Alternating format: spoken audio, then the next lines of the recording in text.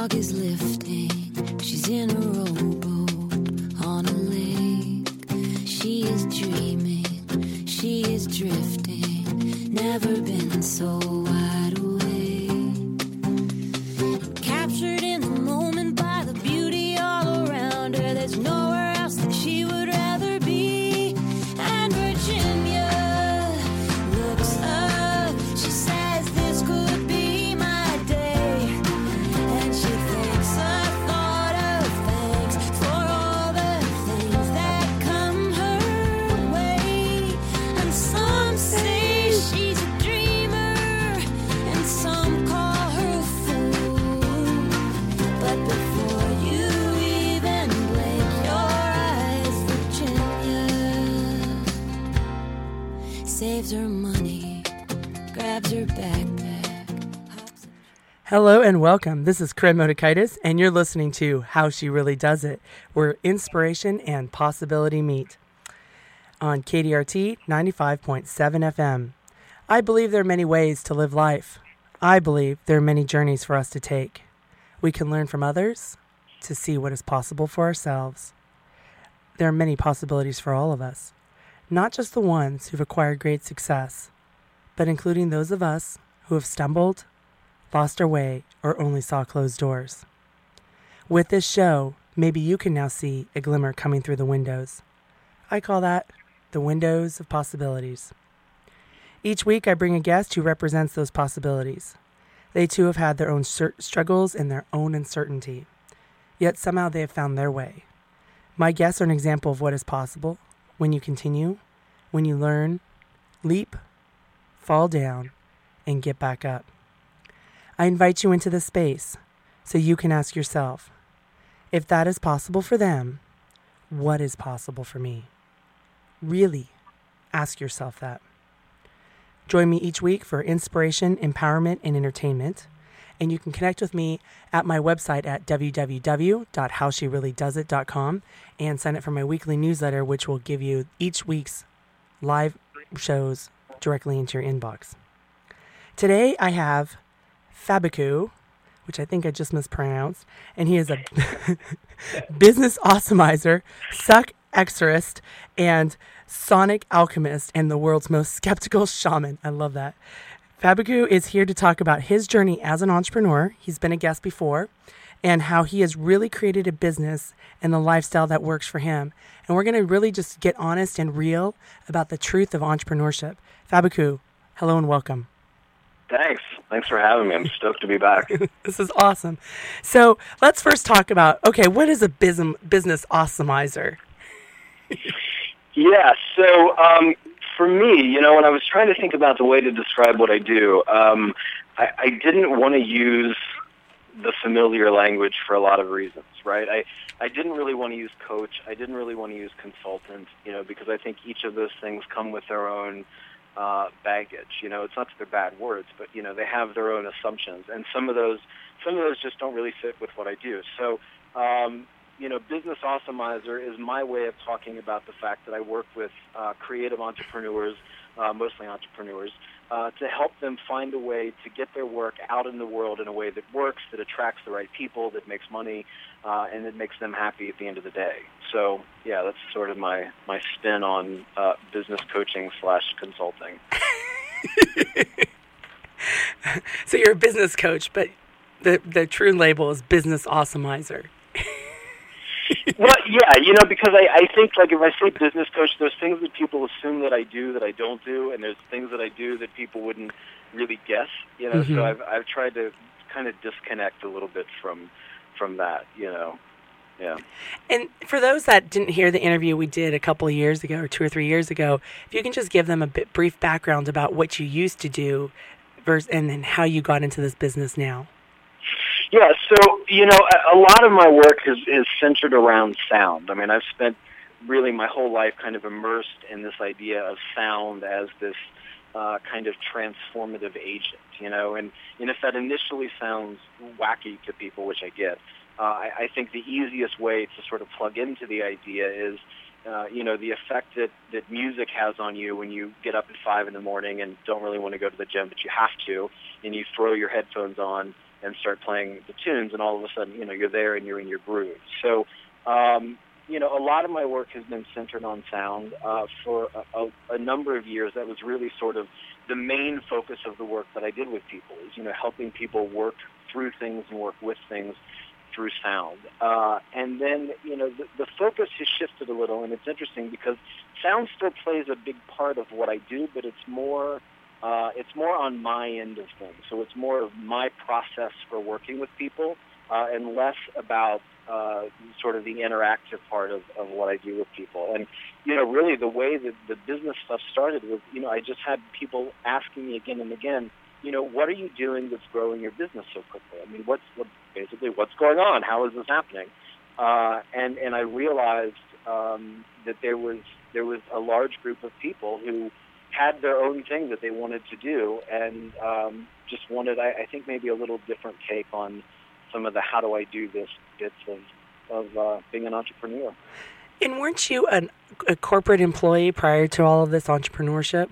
I was, yeah. So I spent some time in a painfully boring middle management cubicle job, and I one day just realized I didn't want to do it anymore, basically, and so I just walked in and quit, with no notice at all, and everyone around me thought I'd lost my mind, and all of that.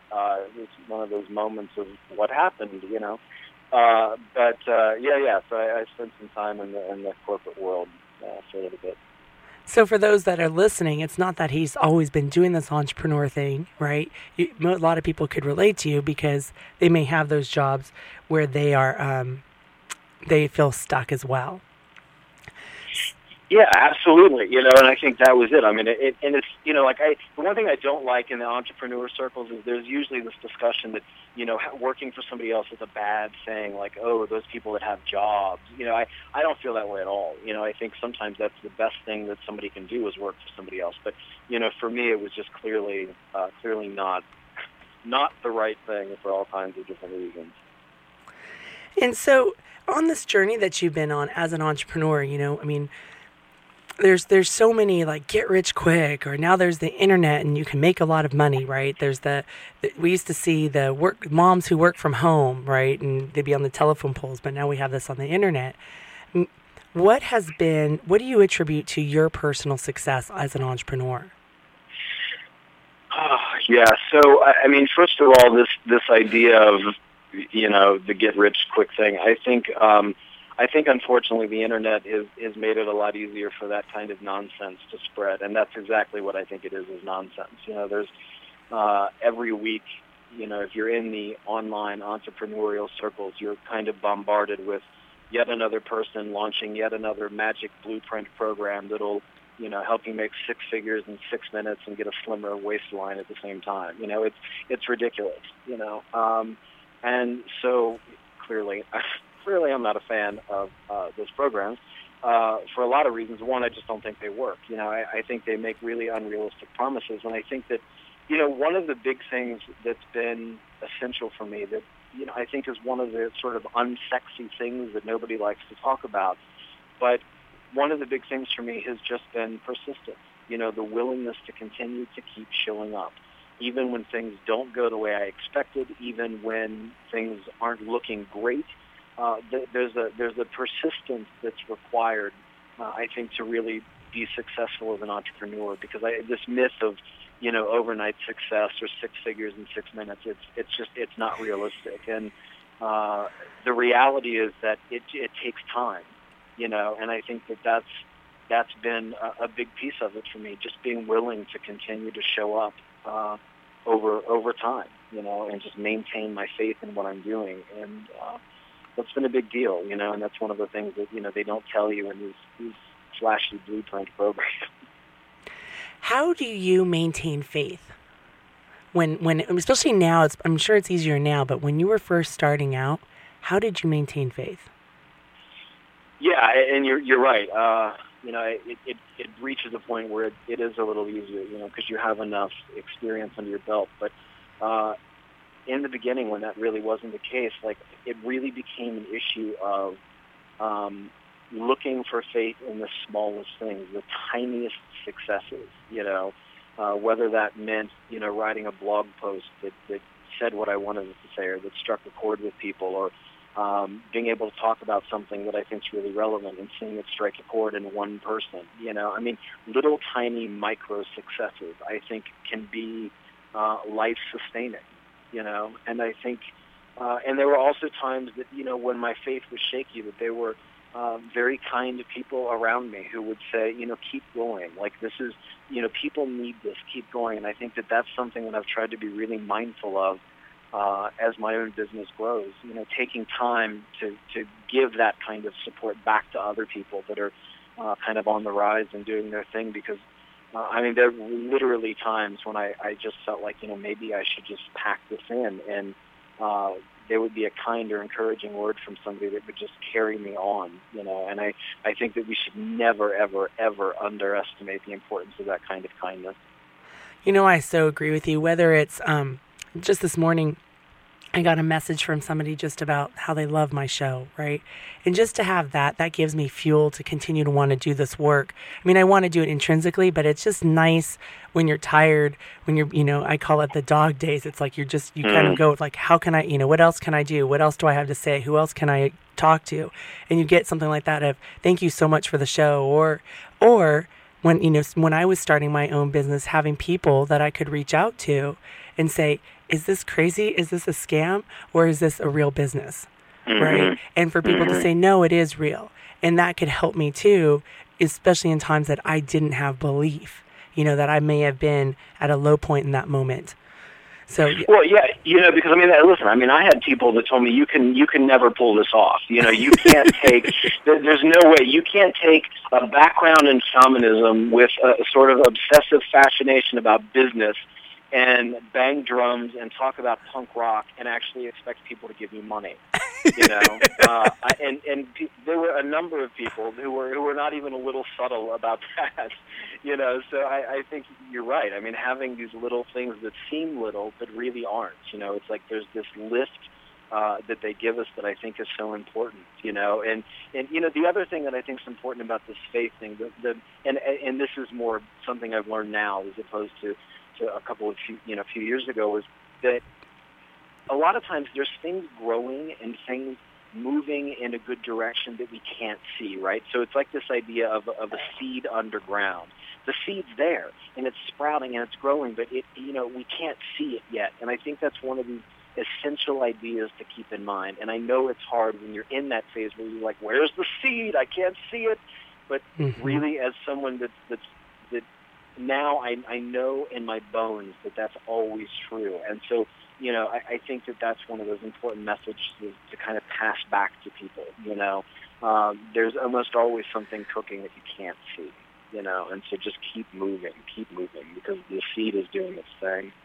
That's such a great visual, because I think about when my kids started gardening a few years ago with my husband, and they were, I don't know how old they were, 7 or so. And they would plant the seeds, and they would kind of look at the seeds and go, okay, the next day, where is it? Why hasn't it grown, right? And so often it's like we in the society are so caught up with that. If I do this, then this will happen, right? Like my weight loss clients, like, well, I'm listening to my body better. How come the weight's not coming off right away? I'm like, well, just relax. It's the process. Focus on the process. Right. Well, and I think that that's another reason why I don't like these flashy blueprint programs, right? Because they give you this illusion. It's like they have this false sense of timing that you pay me this big chunk of money, you follow my 6 proven steps, and then at the end of these 6 weeks or 6 days or 6 minutes, you're just sitting on an enormous pile of cash, and that's just not how it works. And so I think that it's like that works in the opposite direction of understanding the seed growing thing, because what happens is these people get to the end of this, whether it's a program or a book or whatever, and they feel like, why isn't this working for me? Everybody else clearly is sitting on a big pile of money but me. And then the really tragic part of that is then they assume that they don't have what it takes, or their thing's not good enough, or nobody wants what they have to offer. And then, they turn their back on it. And I think it's tragic when that happens, especially when that comes from this place, these really misplaced perceptions about timing and how this all works and how seeds grow. Oh, yes. I so agree with you, because people self-eliminate because they don't believe that it's possible for themselves, or they compare and despair with not factual information, right? Absolutely. It's like, well, if I can't follow these 6 steps, then I must be a loser, or I'm a failure. Of course it doesn't work for me. Instead of, well, maybe the 6 steps is a marketing ploy to sell a book. And, like I always tell my clients, I'm like, look, weight loss isn't that simple in a sense that yes, you eat less, you move more, but there's all these messages that go on in our head, like just even with, do I waste food or not? Right? There's a ton of conditioning that we have. And so it's about paying attention to that. I think of it as a mesh. And I think the same thing with building a business is that, I don't know, Pam Slim and I talked about this before, about it being entrepreneurship being like one of the best personal development experiences that you could possibly have. Absolutely. And the thing is, like what you just said about what goes on in our head, I think, listen, if there's one thing that I can say in this interview that I think is really important, it goes directly to this point. I really believe that the stories that we tell ourselves have a bigger impact on our chances of success than anything else. Anything else, more than the marketing we do, more than the ideas we put out, more than any of it, right? Because, it's not just about all the external stuff. I mean, so this is like what you said with the weight loss. I mean, the external stuff of running a business, it's really not that complicated. At the end of the day, it really comes down to some fairly simple things that most people can master pretty quickly. But what I think the big deciding factor is, it goes back to these things that we tell ourselves day in and day out. And if we spend our time trying to build a business and putting this external stuff in place, but the whole time we're telling ourselves, I'm no good, this is a stupid idea, there's no way I can do this, I'll never succeed, you're really in a bad place, right?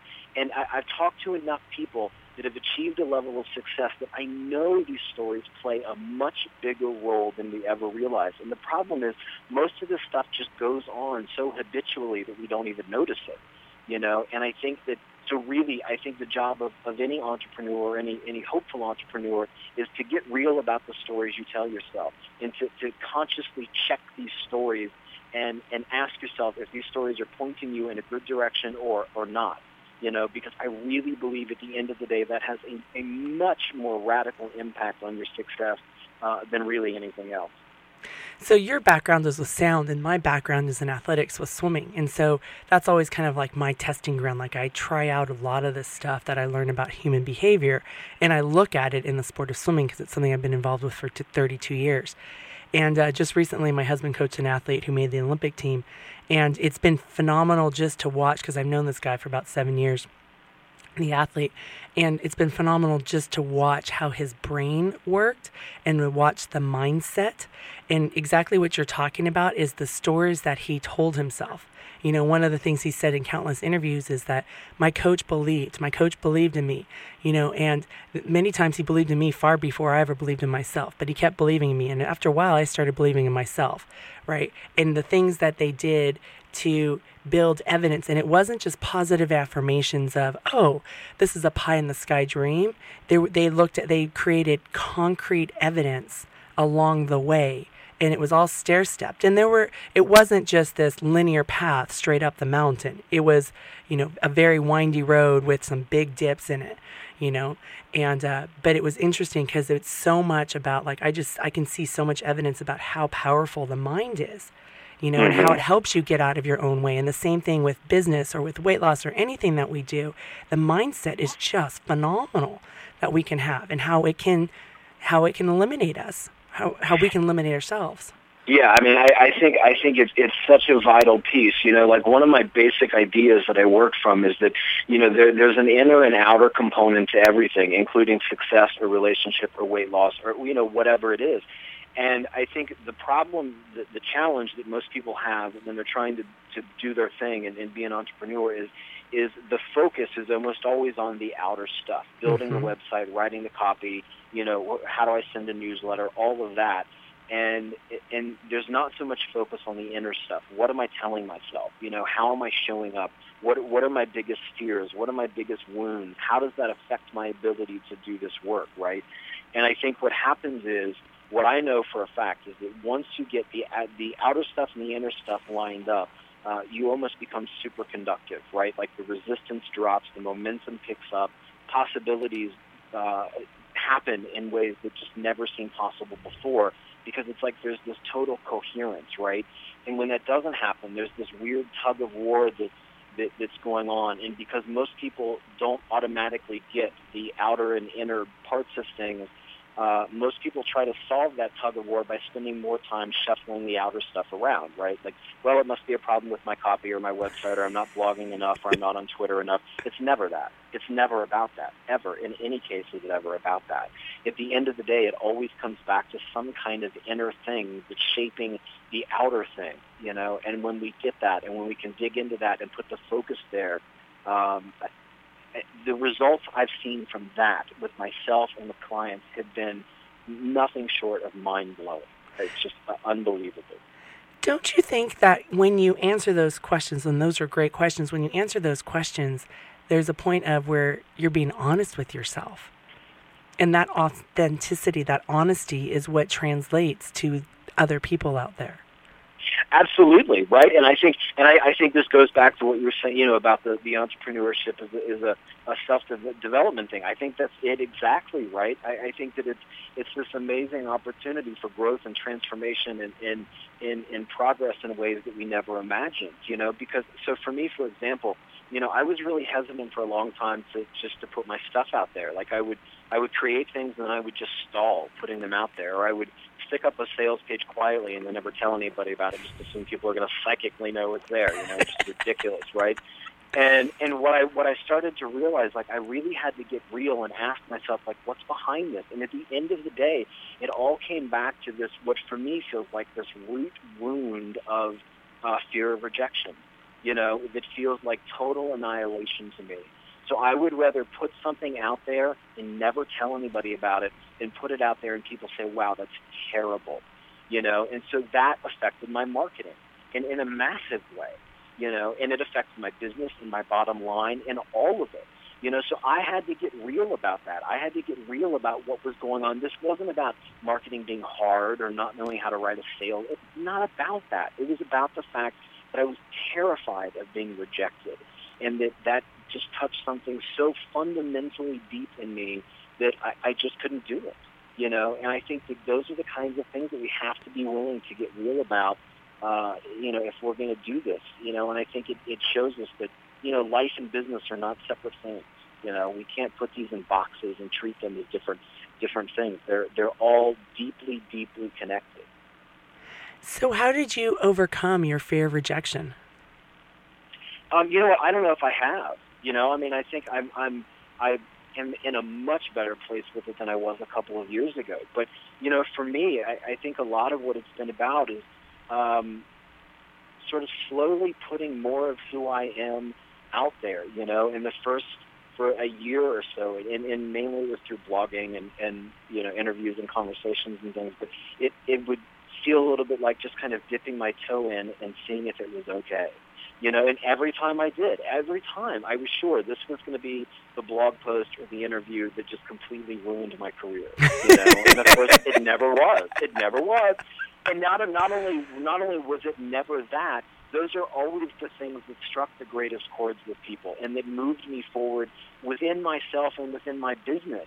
And at some point, I started to trust that enough so that the momentum around putting the you-ness out there started to pick up, and that in and of itself has been a profoundly healing thing, to know that I can show up who I am with all of my quirks and weirdness and all of that, and that not only is it okay, but it's welcomed, it's wanted, it's appreciated, it's valued, but it's been a process, and it hasn't just been a, boom, I'm done with this kind of thing, it's been a process. I appreciate using that word process. That's what my key words are: process, practice. Let go of the end result. People are like, I'm tired of hearing about practice. I'm like, it is about practice. If you want to learn how to swim, you have to show up in the pool and practice every day. I can teach anybody how to swim, no matter what their fear level is. Some people may take longer than others, but I can teach you. But you have to get in the pool, right? Exactly. And I think that's the same thing with building a business, losing weight, any of the stuff, becoming an Olympian. It's all about the process. Yeah. But we've been sold this bill of goods. Right, and that's it, right? It's like you said. I mean, I understand clearly the inner and the outer pieces that it takes to build a successful business that will make you happy, will make you money, and will allow you to be of service in the world.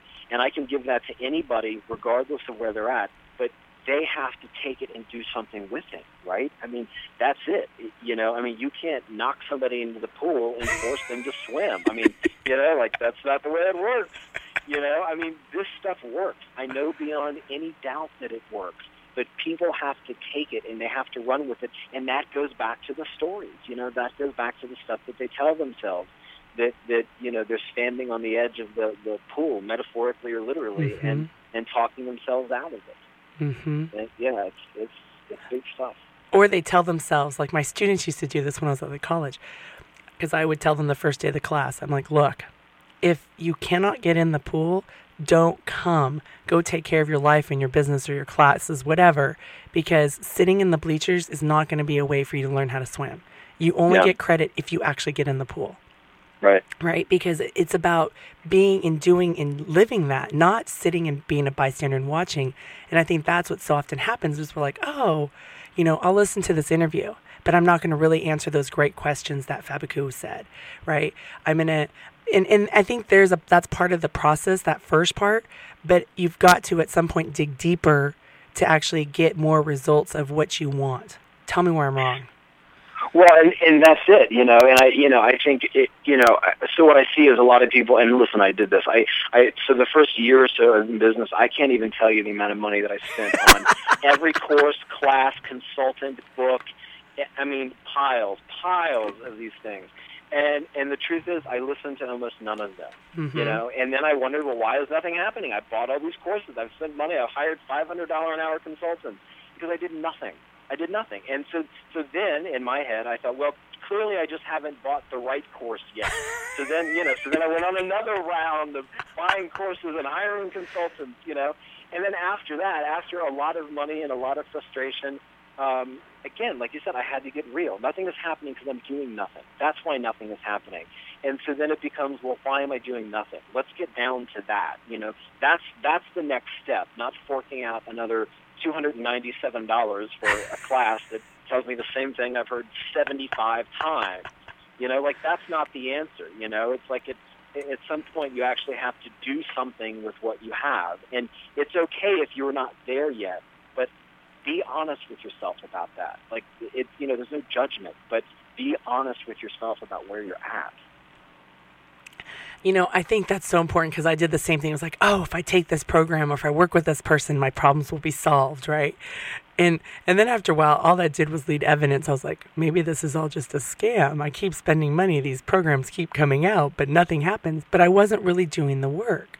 Right. I wasn't, and then I was building up further evidence because what was going on the inside of me. My belief system was you have a fear of rejection. Mine was I'm a loser. So if I'm a loser, of course this isn't going to work. Mm-hmm. Right. So I had to work through that whole process and then letting go of the idea that, I can buy this or I can work with this person and this will now solve all of my problems. And instead either create a partnership with the person that I was working with where I was actually showing up and doing the work, or just to be personally responsible and just do the work myself. That was I think, the component for me that made the turnaround. And, I think as business owners, I think that we also have a responsibility to be clear about where somebody's at when they're asking to work with us, right? I mean, at this point in my business, like my client calendars are almost always full. I'm charging rates that I feel are comfortable rates, and in some ways are kind of on the higher end. And as a part of that, I feel like it's my responsibility when you come to say, hey, listen, let's hang out and work on my business. I need to know where you're at. I need to know if you're in the bleachers or if you're standing at the edge of the pool ready to jump in. Because in out of respect for you and your business and your time and your money if you're not at the point where you're ready to jump in, I'm not going to take your money. I'm not going to take your money and put you on the calendar and spend your time and my time if you're not there yet. And I think that, that there's that element of responsibility that I wish I saw more of, as opposed to just, here's my money, let me give it to you, regardless of really whether this is the right program or the right fit, or if I'm in the right place. I think that there's a filtering that's important, and at least for me in my own business, I feel a pretty heavy responsibility to do that. And that's awesome, because I think you're right. I don't think there are a whole lot of people out there that do that. They're trying to fill a program or fill a class or whatever. So for newbies out there who are in that mindset that you and I used to be like, okay, I want to go buy this program, or okay, I want, and it's that whole shiny object syndrome. If I do this, I'm going to get better, right? Oh, this is a better program. What is your advice for them?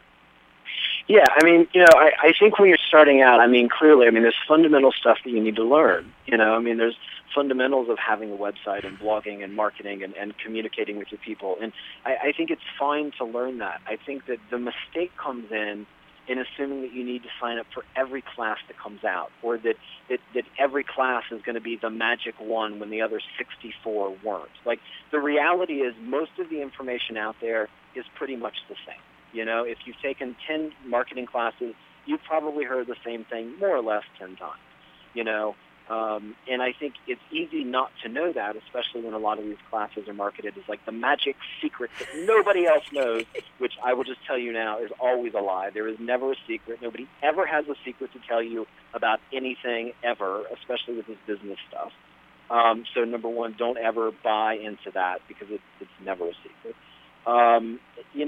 If you're going to take a class and then use it and then work with it, and then, give yourself 6 months to see how well you're doing with it. And, if you need some more help, then fine, but I think it's really tempting to get caught up in this buying every book, reading every course, listening to every interview. And I think the problem with that is at some point it gets so overwhelming and so confusing that you don't know what to do with it, or you just spend all of your time consuming the information and then never actually creating anything as a result. And I think that's at least as bad as being sort of overwhelmed from information intake. So if you want to start out, take a marketing class, buy a book on copyright, whatever. It's fine to learn those things, but really don't fall into this trap that you have to buy a million things, and that one course is going to be so much more amazing than the other, because that's almost never the case. Well, and I think of it like, because I used to have, talk about the inside, I used to have some sort of belief system, some sort of conditioning that I must read the whole book and to be a good student of the book and apply everything in the book, right? And then that would lead to me reading everything or doing everything, and plus I read so many books for my show, but I would get on information overload. And now I just look at it as, what nuggets can I take from this that would work, that's in line with my business or the way I teach or the way that I coach, right? And add those elements in there, but it's still true to who I am. So it's about, for me, I think of it more as nuggets or gold mining, I guess, to put in, but not for me to go, oh, well, this expert says this and go this way, and then this expert says this. It's about what fits and helps build upon what I'm already currently building. Yeah, I think one of the biggest risks and biggest tragedies that I see in business is people losing their own sense of their you-ness, right? So, because what happens is, when we take every course and listen to every expert and follow every rule, eventually what we put out in the world doesn't look or feel or sound like who we are at all. And so then at best we end up with something that's doing okay but doesn't really fit. And at worst, and what happens most of the time, is we end up with something that does nothing at all in terms of money or response or any of that, because it doesn't feel like us to us, and it doesn't feel like us to the people that are viewing it. And so I think that's the other risk with this sort of ravenous consumption of ideas and ways of doing things, is that we lose who we are, And I think what I know for myself, that, going back to the question of, what do I attribute my success to, I know beyond any doubt that my success has has increased in direct proportion to the degree that I put who I am out there in the world.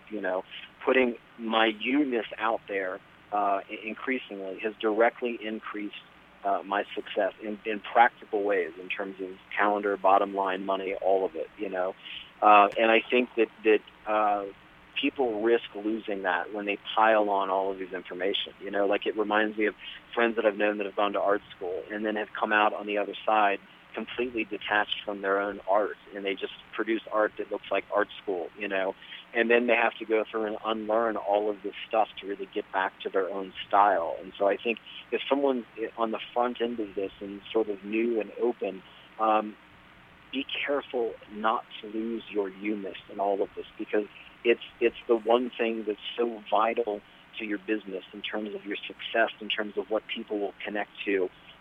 You have to guard that you-ness in every possible way. And I think that's so important because I know, and there's a risk, right? Because you're being vulnerable. You're willing to open yourself up to people where they can get to know you and make a comment. Yeah, I mean, I think it takes extraordinary vulnerability, and it can be terrifying. I mean, that goes back to the fear of rejection stuff we talked about. I thought, if I talk about the fact that I love Batman or I bang drums and then say, pay me X per hour for coaching, people would say you are out of your mind, and the truth is the exact opposite has happened. But going into it, I was terrified, because I think it's easier, to put this persona out there, and then, well, if it fails, well, fine, because, they didn't know who I really was anyway. But, when you put that you-ness out there and sort of this full transmission of who you are, it can feel like this life or death situation in a lot of ways. So I understand that life or death because I've always had this fear of writing, even though I'm supposed to be writing a book, but I've had this fear of writing since university because one of my teammates used to tell me I was a horrible writer because she was always proofing my papers, but I was also writing for like horrible subject matters too. But so I don't tend to blog a whole lot on my personal website or on my business website, but over the past month I've been doing a lot of writing and sending out to some lists of people, and and it was like I finally just decided, look, if they don't like this, they can delete it. But this is just what I have to say. And I was writing from my heart. And it was incredible because the response that I was getting, I mean, I would get these emails like, oh my gosh, thank you so much. Or, oh my gosh, I wait every day for your update. And I was like, wow. Or, oh my gosh, you're a really good writer. And I'm like, all I'm just doing is writing from my heart. Right? I was writing my experience and I was writing from my heart, and for whatever reason it touched people. And then that, like when you talk about the micro successes, so today as I was writing for my newsletter for the show and everything, I just incorporated some stuff about kind of like, because my life is kind of chaotic right now with everything that's going on. And it's all good. It's fine. And it's quite the experience. But so I was just kind of writing about it in the newsletter. And then I got some emails back this morning from people who were responding to it. They're like, wow, this is so, and you just go, oh, me showing up as me is what people want, not as some image or of some corporate branding, right? It's that person-to-person connection. Is that what you're talking about when you talk about, being careful not to lose your you-ness? 100%. And what you said, I think that is one of the most vital business, and not just business, life lessons ever. If people can take one thing away from this conversation, that's it, right? Because and nobody hears that in business, right? When you read marketing stuff and you read copywriting stuff, it's never, say what you need to say right from your heart. It's figure out what people want to hear and write that. Figure out how you can twist somebody's arm to get them to give you cash. I mean, it's ridiculous, and the branding stuff, it's never put your you-ness out there. It's create some persona, this plastic caricature of who you are, or who you think people want you to be to make money. And one, I think it's horrifically bad business advice. And two, it's bad life advice, right? Nobody wants to go through life feeling like I have to be someone other than who I am to be accepted, to get people to like me, and exactly what you said, when we put who we are out there and all of our sort of messy, complex, amazing humanness, there's something magnetic about that. It strikes a chord, and I think at the end of the day, that's what everybody's yearning for, whether they have a business or don't have it. It doesn't matter. I think people are yearning to be who they are, and when they see somebody doing that, they recognize it at this visceral level. And I think that in and of itself can be a healing experience for someone, to be around someone else who's willing to do that, because then it opens the door for them to know they can do the same thing. And so in the big picture, I think it's vital, like in a deep soul level kind of a way. And then to bring it back to the business stuff, I think it's the best thing you can ever do for your business. You know, I mean, I talk a lot about like writing love letters instead of writing marketing stuff to people, because, you know, I think, well, whatever, I won't get on that rant, but I think it feels easier and more relevant and more honest to me, right? And that's all about just saying what you need to say and saying what's in your heart and putting it out there, and it works. Like it works, and I think it works because of that chord that it strikes with people. So yes, what you said 1,000 times, yes to that. Well, and don't you think, I mean, just as a society or just where we are now, we're very skeptical, right? And we understand that there's persuasion techniques out there and there's marketing. And I mean, I'm really good at tuning a lot of stuff. Like on Facebook, for instance, I never click on those ads because I know that they're ads. On Google, I never click on those ads. I know that they're ads, right? But I want that connection. I want to know that person. I want to know that story. And so I wonder, as just customers, if we are just smarter. And so that is also another reason for us wanting to have this human connection with other people.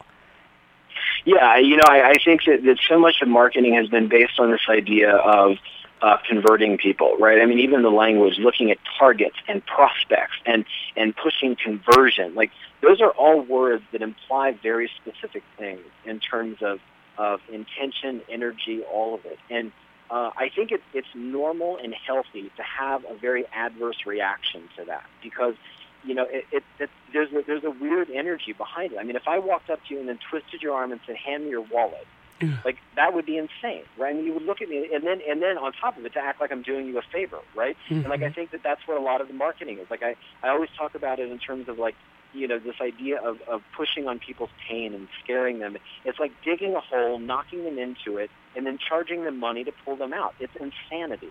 And so I think that people are naturally skeptical to that, and they should be. Like, they really should be, because there's a funky energy behind it, you know? And so for me, I think that, you know, there are a couple of ways to market. I mean, you can get into the twisty conversion thing, or you can just create resonance and give people who really resonate with what you're doing the chance to feel it and respond to it and react and respond accordingly. And then the people who don't resonate, fine. Like, I'm not trying to convert anyone to what I do. I have zero interest in that. And I think that that's a bad business strategy. I'd rather put out what I'm doing in a clear enough way that the people who get it feel it and they know it, and it's this immediate yes for them. And the people that it's not, fine. Move on, because there's somebody that will be your yes. And they should make it easy for you to find them. So, in addition to all that I do with the radio show, my life coaching practice, I run a youth swim team in town. And Lori Foley has really helped me kind of just own all aspects of what I do, and that's been really pivotal, I think, for my business anyways. But, and again, remember, this whole swimming world is like my testing ground. So this has been great because this is a tribe, right? Seth Godin's thing about tribe. One of the things with being the director of this program is that I never dictate to anybody what they have to do. It's all really by choice. I always say, look, you need to do what's best in your family's best interest. Obviously, the more you come to practice, the better your kid gets, but you have to you have a whole lot more that you've got to balance. And there's other teams that run things where, you know, we have championships this weekend. There's another team that if you don't go to championships, you're not allowed back on the team next year. And so it creates a lot of fear. And what I've seen over the last 19 years of being a swim coach is that when you invite people, it inspires much more intrinsic motivation, which allows for people to flourish. When you come from a dictatorial standpoint, it's very extrinsic motivation, and people hit dead ends. That's where that so-called, even though I don't believe in burnout, but that's where that so-called burnout, or what I like to call it, is self-elimination happens. right? Because they're very extrinsically focused. And so I always think of like everything that I do, and I've gotten the last maybe year or two, I've really been big about this is an invitation. It's not an obligation, right? If you want to be on my newsletter, it's an invitation. You don't have to do it. There's always an unsubscribe button, right? If you want to work with me, it's an invitation. It is not an obligation. You need to figure out what works best for you. Right. And even like my Christmas party, we have this massive Christmas party. It's an invitation. Do not feel obligated to come. If you have nothing going on and you want a place to be, you come to my house on December 24th. Right. Yeah. And I like to live that way because there's a freeness. And in a world where I feel like we are so obligated by so many things, right? I mean, if you have kids, you're obligated to go volunteer or do all these things. So I just like that invitation. I think it's much more intrinsically motivated. And that sounds like what you do when you run your business.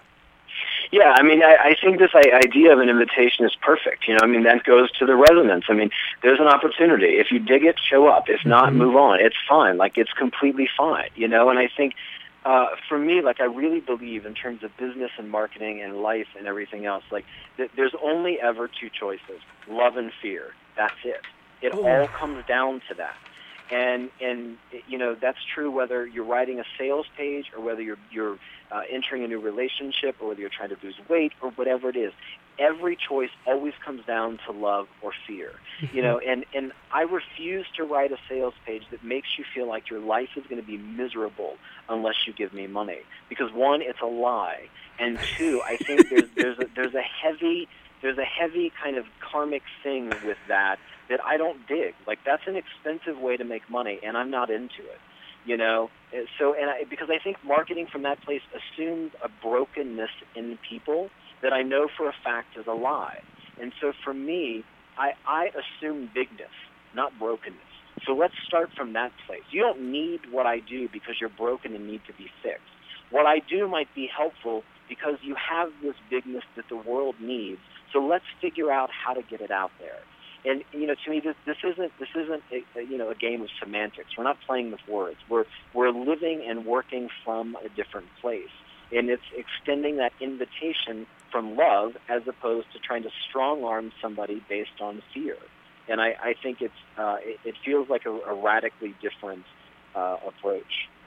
Well, and don't you think love is more powerful than fear? Always.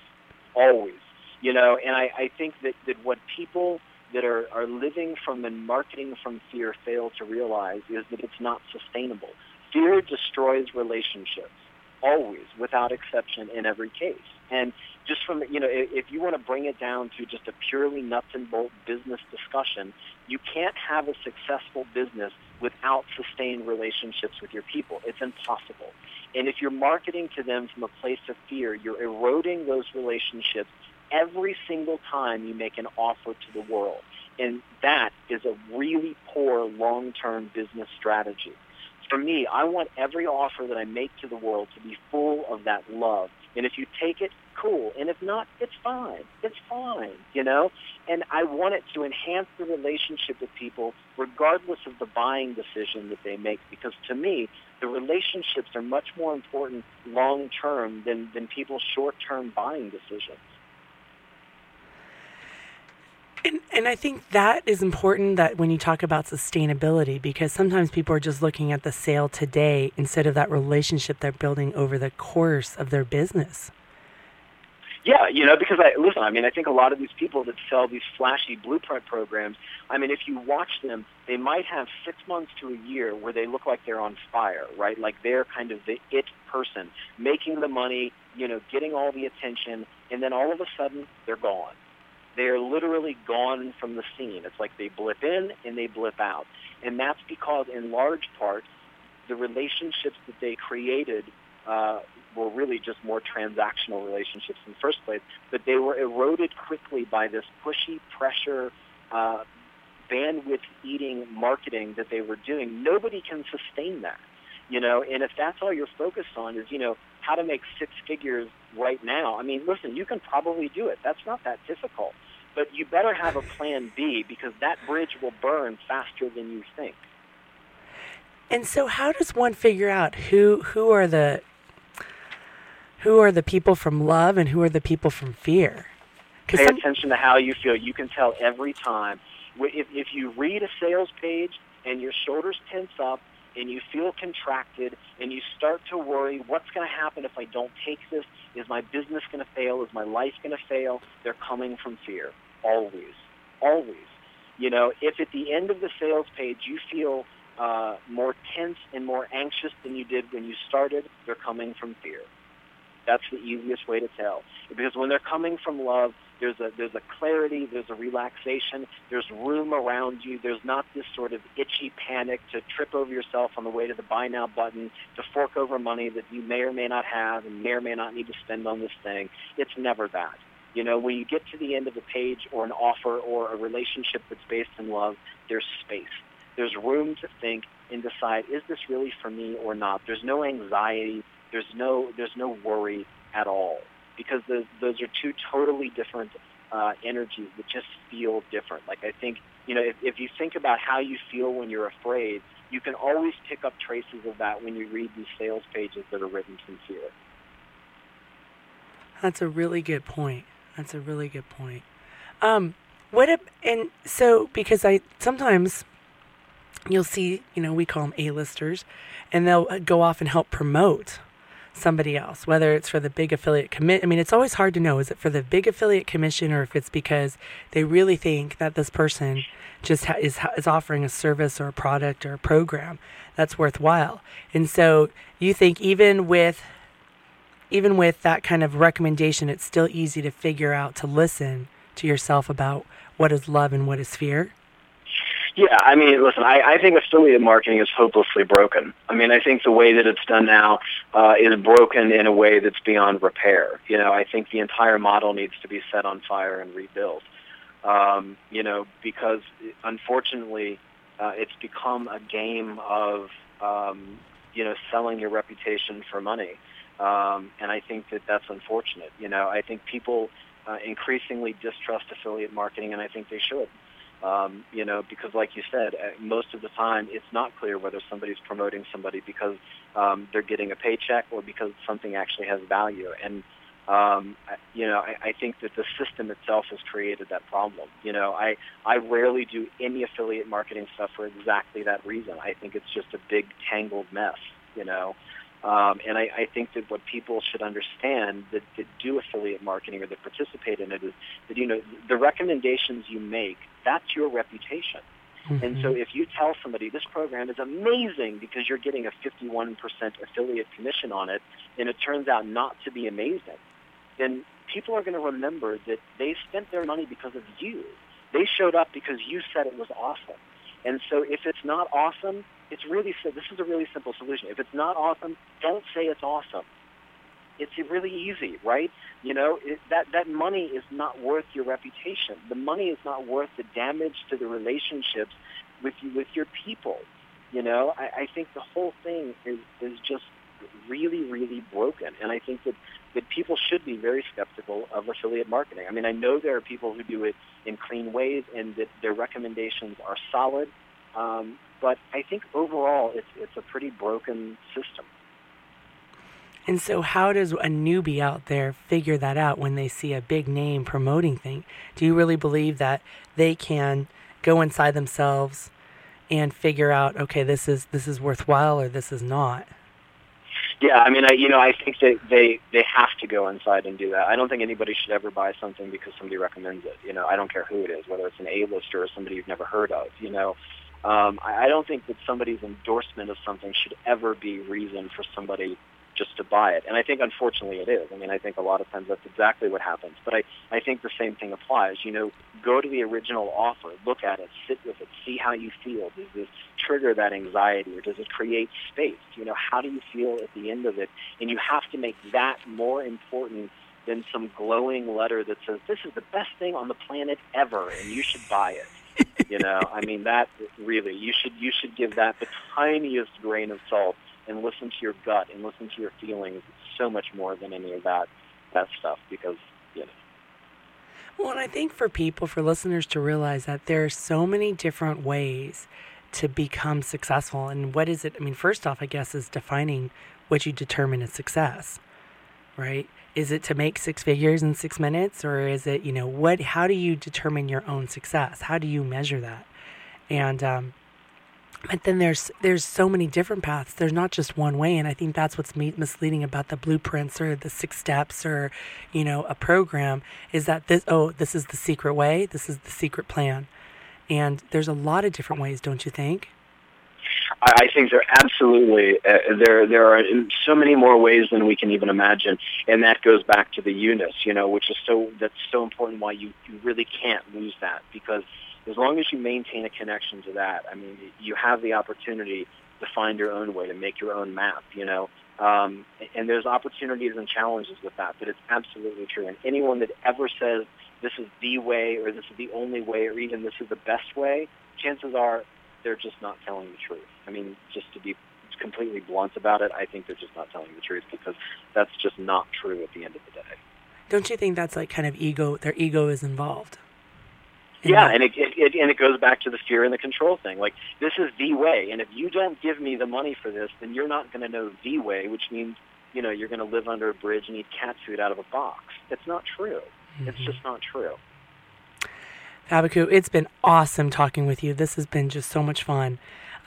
Before we close up, I'd like you to give a couple of takeaways. I mean, I have notes, pages of notes from everything that you've had to say, but what would be a couple of takeaways for entrepreneurs on their journey? Yeah, so the first thing is, it all comes back to your you-ness. It's the most important magnetic thing you have. Guard it at all costs. Cultivate it in everything you do, and run the opposite way from anyone who tells you otherwise. Also, you can put your thing out in the world in your way that works and it feels good. It doesn't have to get gross or weird or twisty. And at the end of the day, everything always comes back to love and fear. And when you understand that, you have the compass you need to steer in a clear direction. Thank you. That was awesome. Yeah, thank you. This is Craig Motikaitis. You've been listening to How She Really Does It. My guest today was Fabeku. I will have a link to his website next week on my website when the live show becomes a recording.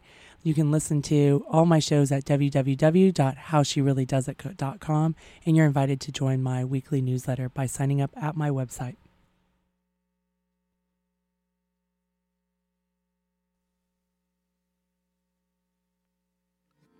Early morning, fog is lifting. She's in a rowboat on a lake. She is dreaming, she is drifting. Never been so wild.